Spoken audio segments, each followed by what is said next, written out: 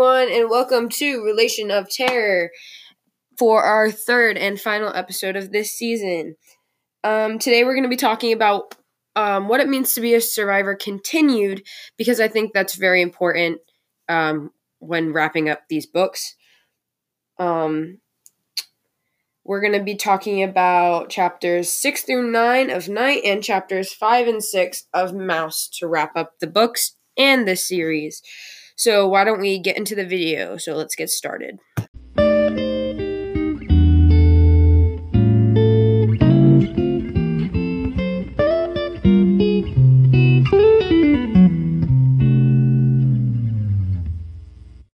All right, to start, I'm going to start with Night because I think Night really grabbed my attention at the end of this book.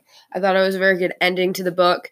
But it was on page 98 of chapter 7, I believe, that through it, Eliezer thought his father was dead, and he realized his father's perseverance kept him alive and kept him persevering as well.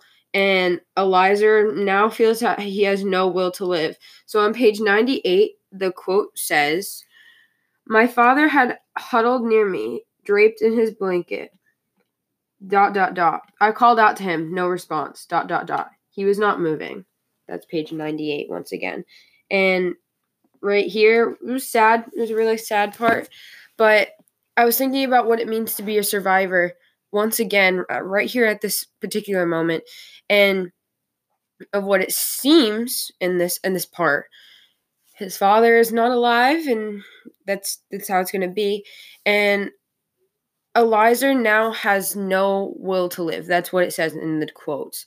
And to think about that is sad. And the definition of a survivor is a person who gets through a traumatic event, and this is truly getting through a tragic event. He's being taken out of his home, and he's being pushed around and made to work, and now he's thinking he's lost his father too as well. The only thing that he realized has kept him going. That's incredibly hard, and I think not only does he get through a traumatic event being a survivor, he's survived himself by keep going and to keep going with his life and to realize maybe there is something better that I should get through this so I can keep living my life. And I think that's another big part of being a survivor.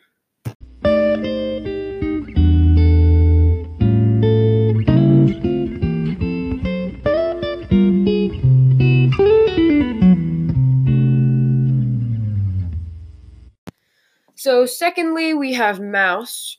And in Mouse, Moa's statement is important right here because Valdek is acting strange, kind of like always. And this part reminds us that his behavior isn't due to a simple cause or simple explanations. It's complex and it's awful. And that's why he acts the way he does. So on page 133 of Mouse, the text says, "All of our friends went through these camps, but none are like him." This meaning that it wasn't his fault, like everything that they've been through, but not all the people have been the same.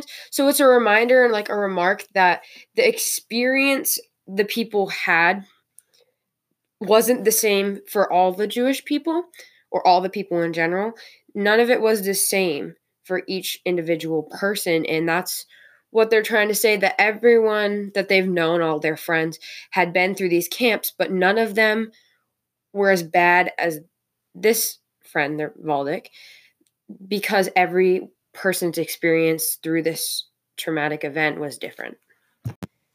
So in this part, Mouse, when this is said, it's being a survivor because all the people, not just this little small group that we're reading about, but all the people went through some kind of a bad experience, not just a bad experience, but a awful, unimaginable experience.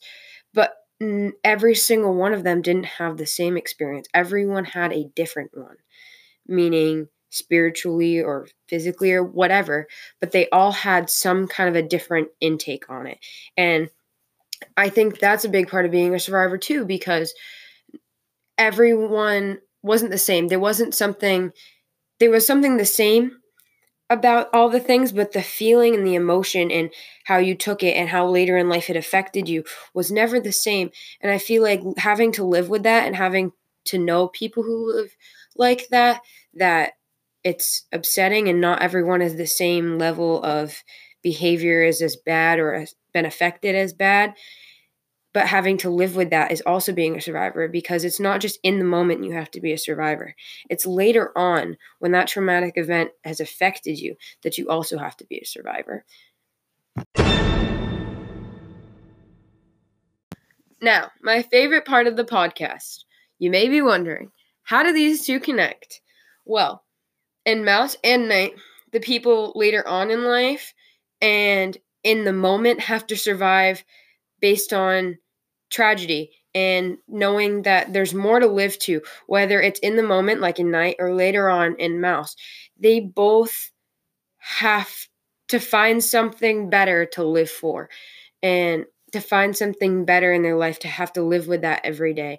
And I feel like in Mouse, it was the friends, and for Knight, it was just his perseverance, knowing what his father would have wanted or still wants, just in this moment at the time, to keep going, even though he doesn't have a will to live, or he has to keep living, like in Mouse. And that's where they connect, that survivors not only have to get through the traumatic event, but they have to find a way to cope with it and live with it and persevere through it. And I think that also makes you a survivor, and that's how I connected these two. So to wrap it all up, in Knight and Mouse, they were both survivors that had to live in the present and later on in life through traumatic events, but also having to live with what they've gone through. And I think that makes someone a survivor as well. And I think both of these books really showed it, more towards the end, but throughout the entire book, that it wasn't easy, and that it wasn't the best thing to cope with and hard to cope with, but they still had to do it, and it was still there, but they had to manage through it. And I thought these books showed both survivor points of view, the defined version and the spiritual version, very, very well. And I'm going to wrap it all up for Knight and Mouse. Those two books were great books.